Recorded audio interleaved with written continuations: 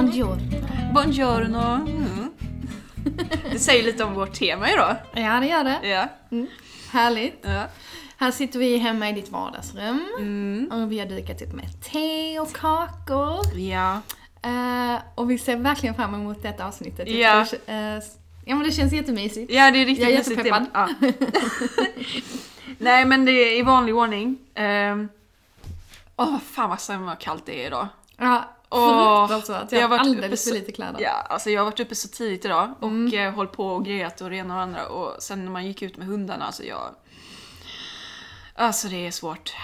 Det här är svårt. Ja, det var 2 grader idag när jag körde iväg. Ja. Och då var ändå klockan precis innan 9. Ja.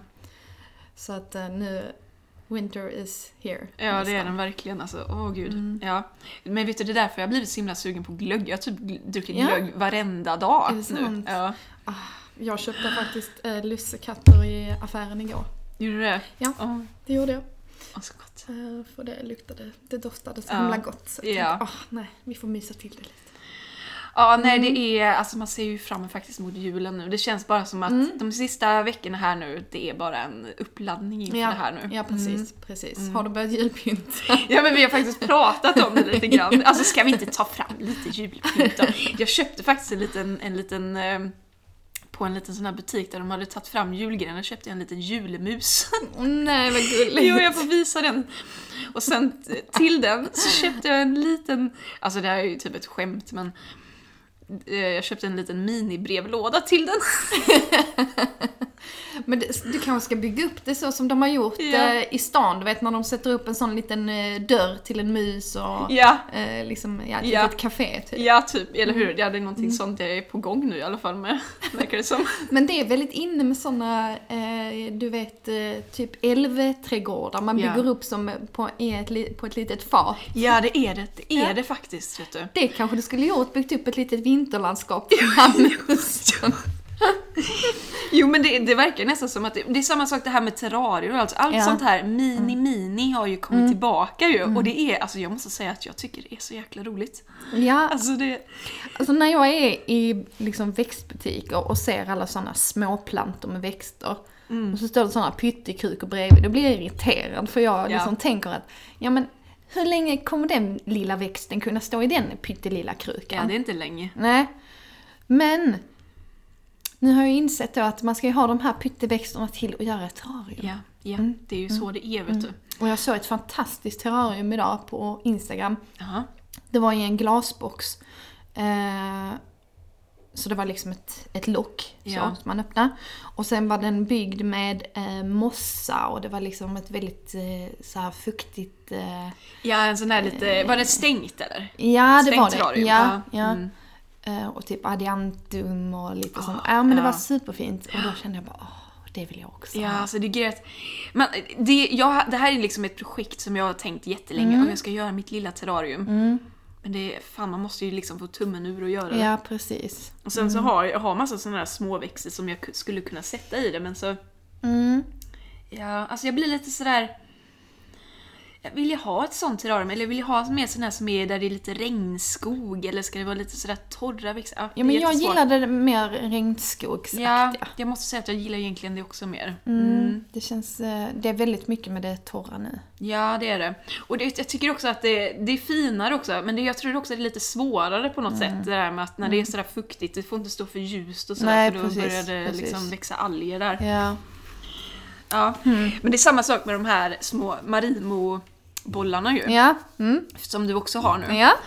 Och det, alltså saken är den att alla växter, jag är lite sådär bevattningstrött nu. Ja. Det är riktigt jobbigt att vattna. Jag har utanför här, som jag har sagt tidigare i avsnitt, att jag har liksom 15 pelargoner ute i trappuppgången, och igår vattnade jag dem för första gången på evigheter, och man bara, det här var ju inte så svårt, men alltså det är någonting som bara, jag är så trött på det, alltså. Så trött på det. Nej, men så så allting, det är samma med de här marimo-grejerna, det är en skötselgrej till. Ja. Man ska, för det är ju också ett litet sort av terrarium som man ska sköta. Ja, precis. Nej, men man får komma över den bekvämligheten. Ja, men du, jag tänkte på det. Ska man ge någon näring till de bollarna? Nej, det behöver man inte. Okay. Jag vet ibland att om man har inte skött dem på ett tag eller kanske bytt vatten så kan de se lite brunaktiga ut. Men då tror jag att ett tips var att lägga i lite salt i vattnet. Så skulle det bli mycket bättre. Sen är det ju, man måste ju flytta på dem så att de inte blir platta ju. Ja. Och det är ju det man inte får glömma. Man får ha någonting som man kan liksom röra om i det. Jag drömde faktiskt i natt att mina hade fått för mycket sol så att de blev brända. Nej. Nej, men det är faktiskt nog det värsta skulle jag säga. För mycket sol för dem. Ja. Det är inte bra. Men dina står ju bra här. Ja, de står bra. De trivs faktiskt bra. Men man får inte glömma att byta vattnet. Nej. Det är det som är. Det är det som är. Men men nu i de här mörkare och kallare tiderna så är det ju så trevligt att komma till ett annat land i tanken i alla fall. Ja, det är det. Och jag har faktiskt haft ett par Italien-inspirerade veckor nu. Det var liksom inte planerat så med podden egentligen. Det bara blev. Ja. Men en av mina... men vi har lyssnat jättemycket på Eros Ramazzotti hemma sen jag var liten. Okay. Så att jag fick i julklapp, jag och mina systrar fick det av våra föräldrar att vi skulle se Eros Ramazzotti i Köpenhamn. Så jag var där förra helgen var det, va? Men förresten, det såg jag på Instagram att du var. Var det... Jag blev förvånad att du tyckte om Eros Ramazzotti. Jo, men jag älskar Eros Ramazzotti. Men det är nog så, alltså man har växt upp med det så är det nog... Han är rätt gammal alltså. Han är gammal nu, ja. Så såg man honom först på bilder liksom på posters och så utanför. Och tänkte man, fan han var i bra form.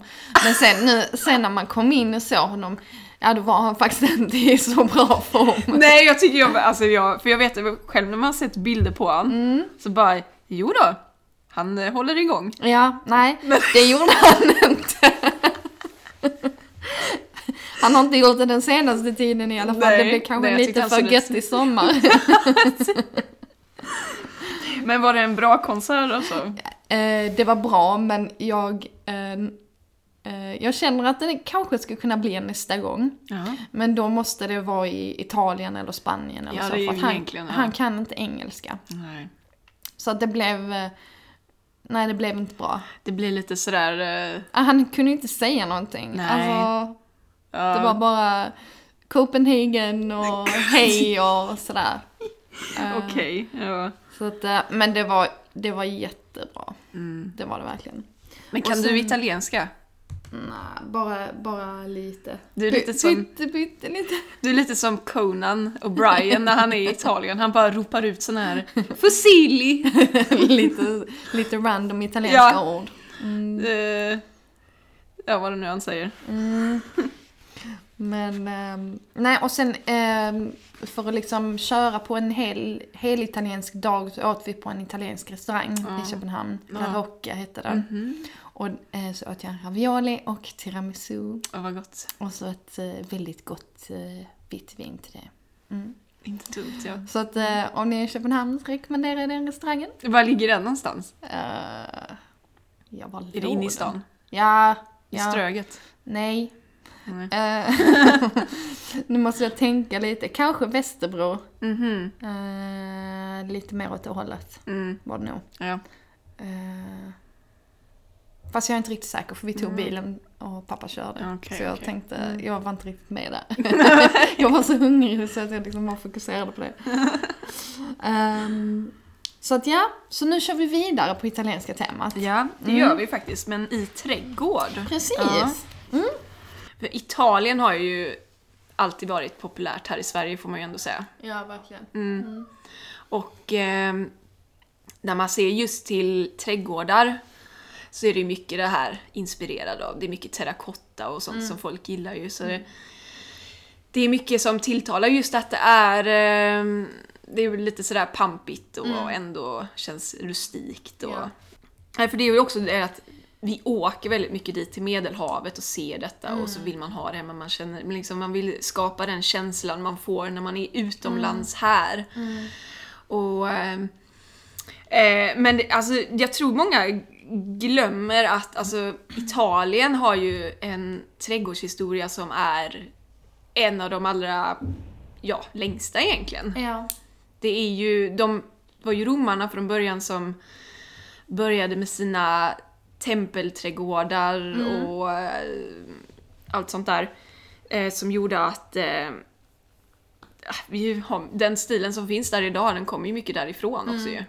Många tror nog att mycket kommer från Frankrike. Jag vet inte varför. Det är nog för att lavendel är så populärt kanske. Och så kör man vidare på det temat. Ja. Men mycket, som sagt, kommer egentligen från Italien. Ja, och så eller Medelhavet överlag. Mycket, om man till exempel ser trädgårdshistoriskt så hämtar ju romarna det här med trädgård och sånt mycket från grekerna. Ja. Men grekerna i sig hade... Deras kultur var ju mycket med gudadyrkan och sånt. Och det hade ju inte romarna på samma sätt. Och det blev ju ännu mindre av det slaget genom tiderna. Utan det blev mer, då blev det ju mer religionen för, och att det blev, att ha en trädgård var också en status. Det var inte någonting, men det hade inte med en gud att göra, utan det hade med vad du hade, om du var en senator. Då hade du en pampig tempelträdgård och med mosaik och mycket skulpturer och bassänger och allt sånt där. Och så att trädgård var mer en statussymbol helt enkelt för romarna. Och det är väl någonting som man ser i Italien, att det är verkligen en statussymbol. Ja, definitivt. Men många av de här statyerna, det var väl egentligen avbildningar av gudarna. Jo.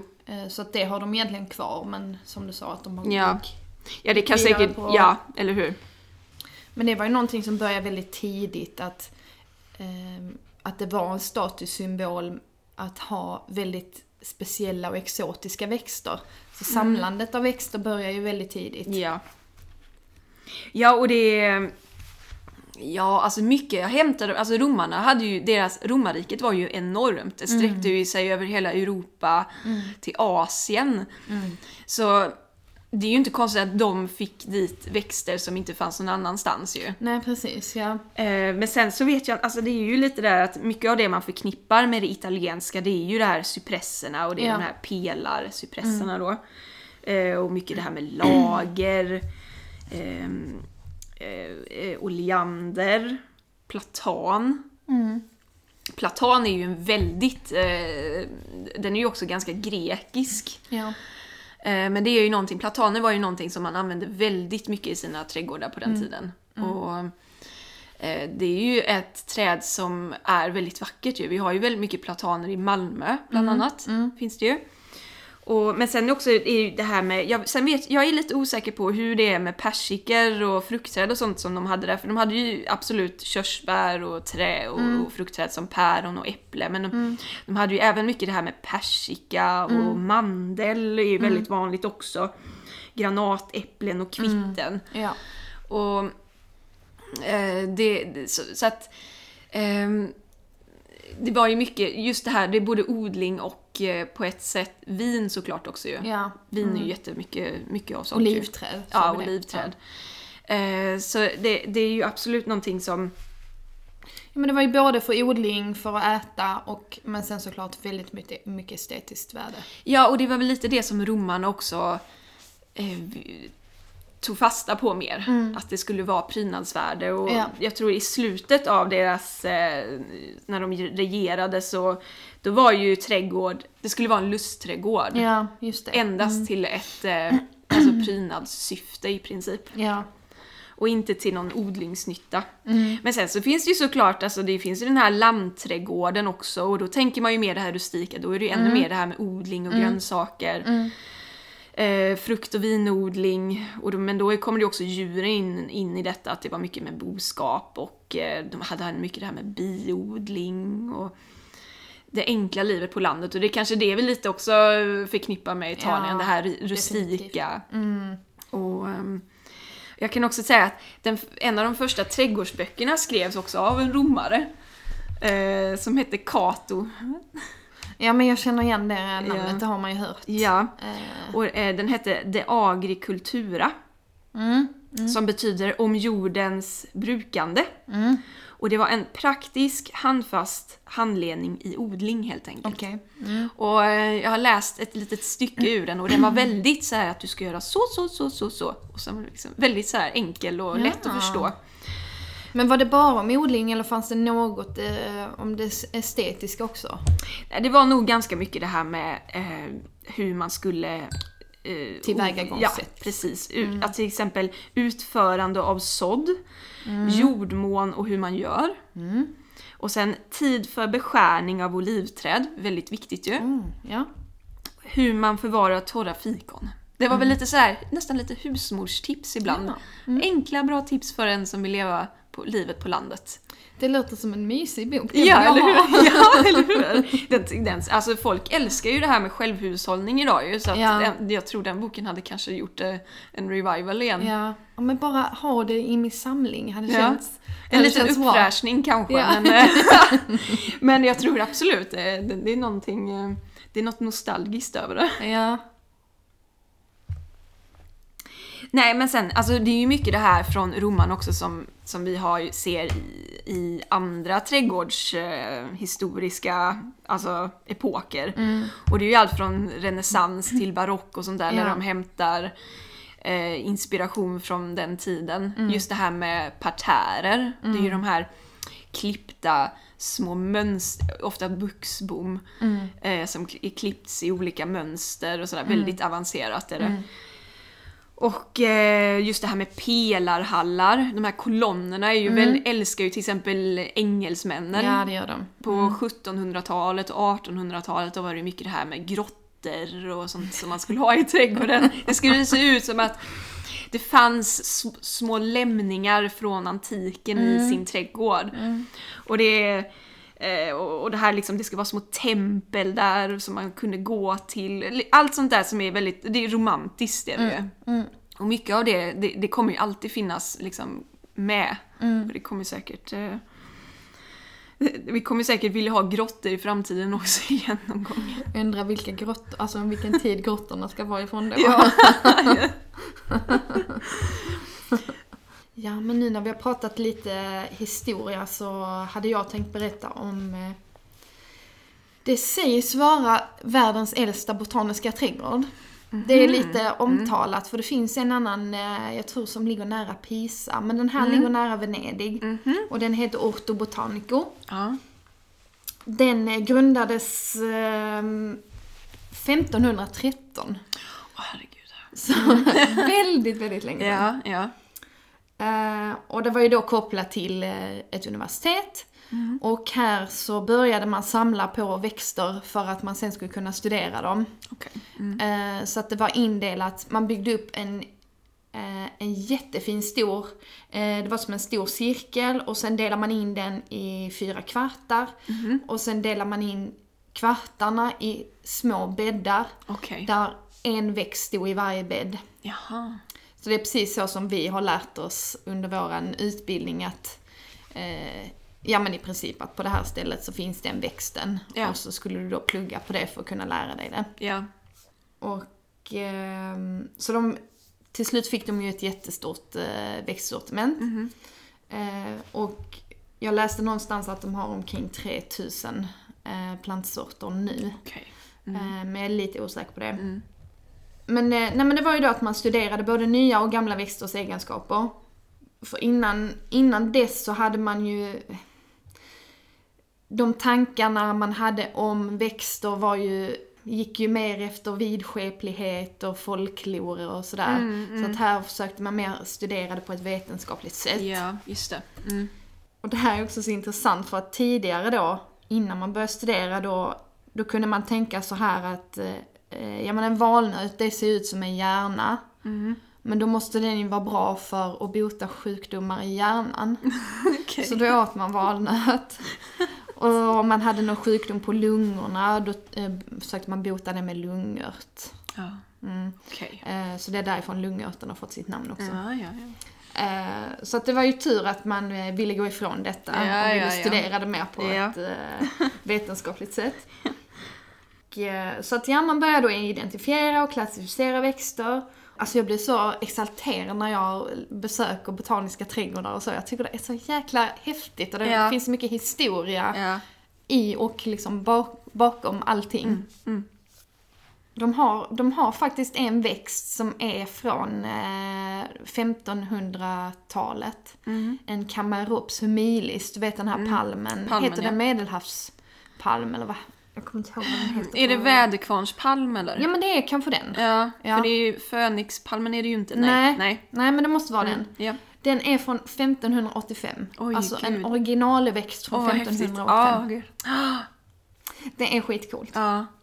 Såklart är den här botaniska trädgården superkänd. Och den finns med på Unescos världsarvslista faktiskt. För att det har så stort, både kulturellt och estetiskt värde. Ja, den har bidragit stort inom alla vetenskapliga områden, såsom medicin och kemi och ekologi och såklart botaniken. Så att men det hade varit häftigt att åka dit. Jag tycker absolut det är en sån här det är en sån trädgård man måste se. Eller det är en botanisk trädgård, men det är just för att den har en sån historia ju. Det är jättehäftigt är det. Men var liksom kom alla växter ifrån? Var det hela världen? Ja, men det var det som du sa, att det fanns väldigt många rika människor i Italien och man hade möjlighet, det var rätt klimat också såklart, att man kunde ta växter från olika delar av världen och samla där. Så att det var ju liksom från Asien, jag vet inte, alla möjliga ställen. Ja, precis. Så att, men jag tror deras första liksom mer exotiska växt var en agave. Och den fick de nog där, jag kommer inte ihåg om det också var 1500 eller 1600-talet. Ja, jag kan ju tänka mig, det var ju liksom på 1500-talet man började segla till andra kontinenter också ju. Så det kan ju säkert vara mycket att det kanske hämtades från sådana resor också ju. Ja, precis. Att sådana mer riktigt exotiska växter. Ja, men det är riktigt häftigt. Men du hade fler tips här på väldigt sevärda trädgårdar ju. Ja, men det finns ju de här kända sjöarna, Lago Como till exempel, Lago Maggiore. De ligger i norra Italien. Alltså intresset växte enormt för Comosjön under 1700-talet. För att det var så, det var så fint liksom, med utsikt över Alperna och där. Ja, men det blev väldigt populär semesterort i princip för de rika, så att de stod ju på kö för att bygga sina lyxvillor där. Ja, nu är det ju, vad är det, George Clooney som bor där och det är ju den kategorin. Ja, Versace har haft ett hus där och vem har inte ett hus där av dem kanske, jag vet inte. Och området blev väldigt populärt också då under romantiken, för att det var, men det var ett bra ställe helt enkelt för konstnärer och musiker och poeter. Ja, det är så vackert där så att det var, liksom folk flockas där dit då ju. Ja, precis. Ja.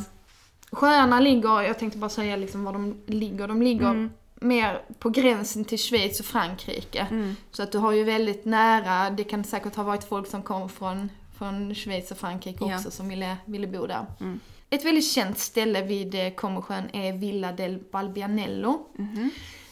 Och det är ett väldigt känt hus och känd trädgård såklart. På 1300-talet så fanns där på den här tomten då så fanns ett kloster och där fanns en kyrka. Och två torn från kyrkan finns kvar fortfarande. Och den har liksom den här tomten, huset har byggts om och den har ägts av kardinaler och det har gått vidare i deras familjer och så vidare. Men det var inte förrän på 1974 som en amerikan köpte huset. Han totalrenoverade och gjorde om trädgården. Och varför den är väldigt känd är för att den ligger på en väldigt brant, men det ligger precis vid sjön, men det ligger liksom på en brant kulle. Så att egentligen är det ingen riktig trädgård, men de har byggt upp den på så sätt så att det ser ut som att det är En vanlig trädgård. Jag vet inte, det är väldigt svårt att beskriva. Man får nästan se på bilder hur den ser ut. Men den är verkligen jättefin. Och där är mycket cypresser, buxbom och mycket formklippt. Alltså det här är faktiskt en av... jag vet inte om det är... Men det måste ju vara en av Italiens mest besökta villas, eller vad man ska säga, properties. Och har du sett Star Wars? Ja. Ja, och i de nyare filmerna så är de ju på prinsessan Amidalas hemplanet, Naboo. Ja, och det är filmat från den här villan. Är det sant?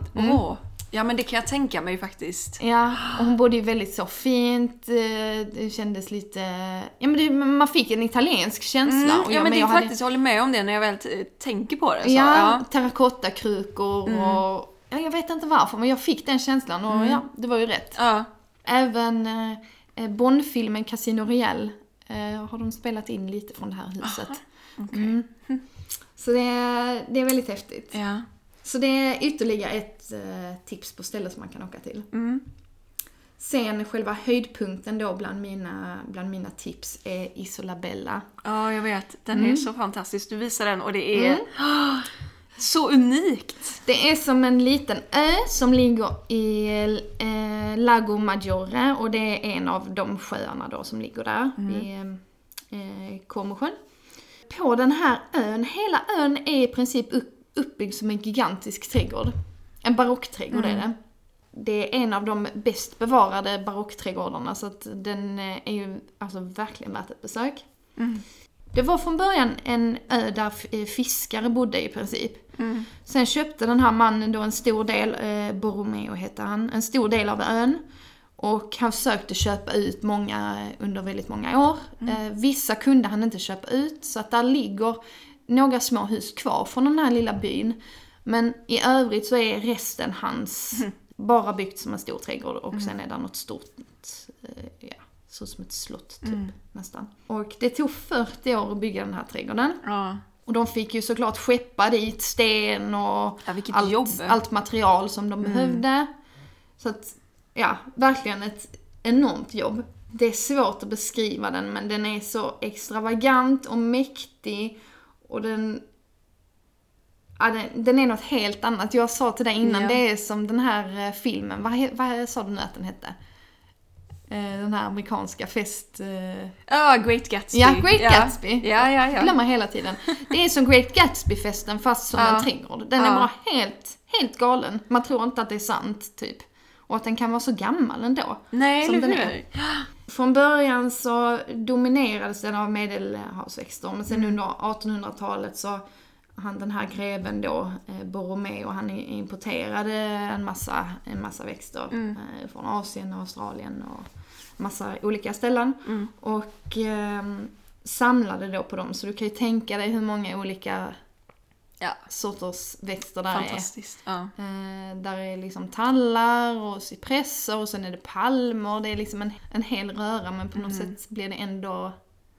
Jag vet inte, den är ändå stilfyllt på något sätt. Ja, men det är det verkligen. Det är en riktigt fin trädgård. Ja. Den är som en terrassering. Terrasserad, men det är som en pyramid kan man säga. Så massa olika terrasseringar, jättestora, eleganta trappor. Där är också jättemånga statyer. Men sen är det speciellt en staty som heter Massimo-teatern. Det är en massa skulpturer som står samlade på ett och samma ställe i olika våningar. Det är samma där, ni måste googla och titta på det för att det är helt fantastiskt. Och i och med att det är en ö så har den ju alputsikt 360 grader. Ja. Det är verkligen något helt unikt. Ja, man undrar ju vem det är som bor där nu. Ja, alltså jag glömde kolla upp det faktiskt, om det är den italienska staten i princip som har den. Eller om det låter ju nästan som att det är någonting sånt som har tagit över det. Ja, för att det är ju liksom det är ett jättekostsamt projekt att ha igång en sån trädgård. Ja, tänk skötseln där. De hinner ju inte bli färdiga förrän de måste börja om. Alltså Det måste vara hur många människor som helst som jobbar med... Jag vet, och det är ju som en sån här slottsträdgårdar, att det är ju ett avsevärt stort team med trädgårdsmästare som måste sköta detta ju. För att det ska hålla en sån standard. Och tänk dig liksom ett perfekt klimat. Så att det stannar ju kanske nästan aldrig riktigt av. Nej. Utan det bara växer kontinuerligt hela tiden. Ja.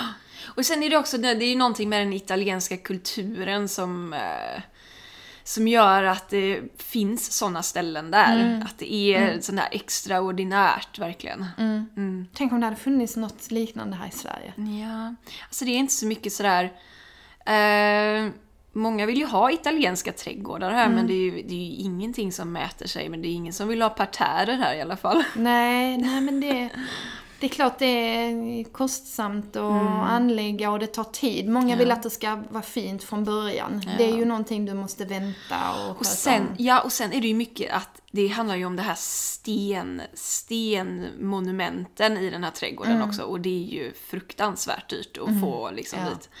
Jag vet, det finns ju en trädgård som jag har besökt i England det är en sån här manor house. Den heter Iford Manor. Och det var från början en gubbe där som han var en designer inom arts and craft. Och då ska vi se, jag tror han hette Harold Pito, tror jag han hette faktiskt. Om jag inte missminner mig helt och hållet fel. Harold Pito heter han. Och den här trädgården då, den anlades mellan 1899 och 1933 då han Harold Pito dog då. Och själva det här huset då, det är sånt här Tudorhus, väldigt sten, väldigt engelskt tralala, 1800-tals. Men han älskade Italien, så han anlade en italiensk trädgård. Italiensk rakt igenom. Det finns dock en liten del som är japansk också, men den har nog tillkommit senare. Men den är ju väldigt så här, det är just det terrasser och han har sina pelarcypresser, han har en statysamling. Han har en även väldigt känd staty av en ulv som är väldigt känd. Ja, en ulv, en varg. Och det är just att han inspireras mycket av Pompeji som hade ju Pompeji var ju väldigt känd för sina stadsträdgårdar. Innan Pompeji då försvann i den här vulkanutbrottet. För den ligger ju där vid Vesuvius. Nu för tiden så sköts den privat, den här trädgården. Den är inte uppköpt av den här Natural Trust, nej. Utan de sköts av den här familjen Cartwright Heinet heter de. Och de sitter själva där när man kommer in där och så får man köpa en liten biljett. Men det, alltså de har också där finns det mycket sånt som är original. Det är mycket att de har ett jättefantastiskt blåregn bland annat. Som kommer från hans tid, så det är ju riktigt, riktigt gammalt. Den ligger väldigt avlägset också, för den själva huset då, eller den här trädgården, den ligger i den här byn som heter Bradford on Avon. Och den ligger i Wiltshire som är en del av Cotswolds. Och när man tar sig dit, alltså om man har åkt på de små landsvägarna på den engelska landsbygden, alltså verkligen ute i ingenstans, alltså då är det är traktorvägar och det är de vägarna de använder där, så det är helt fantastiskt när man åker där.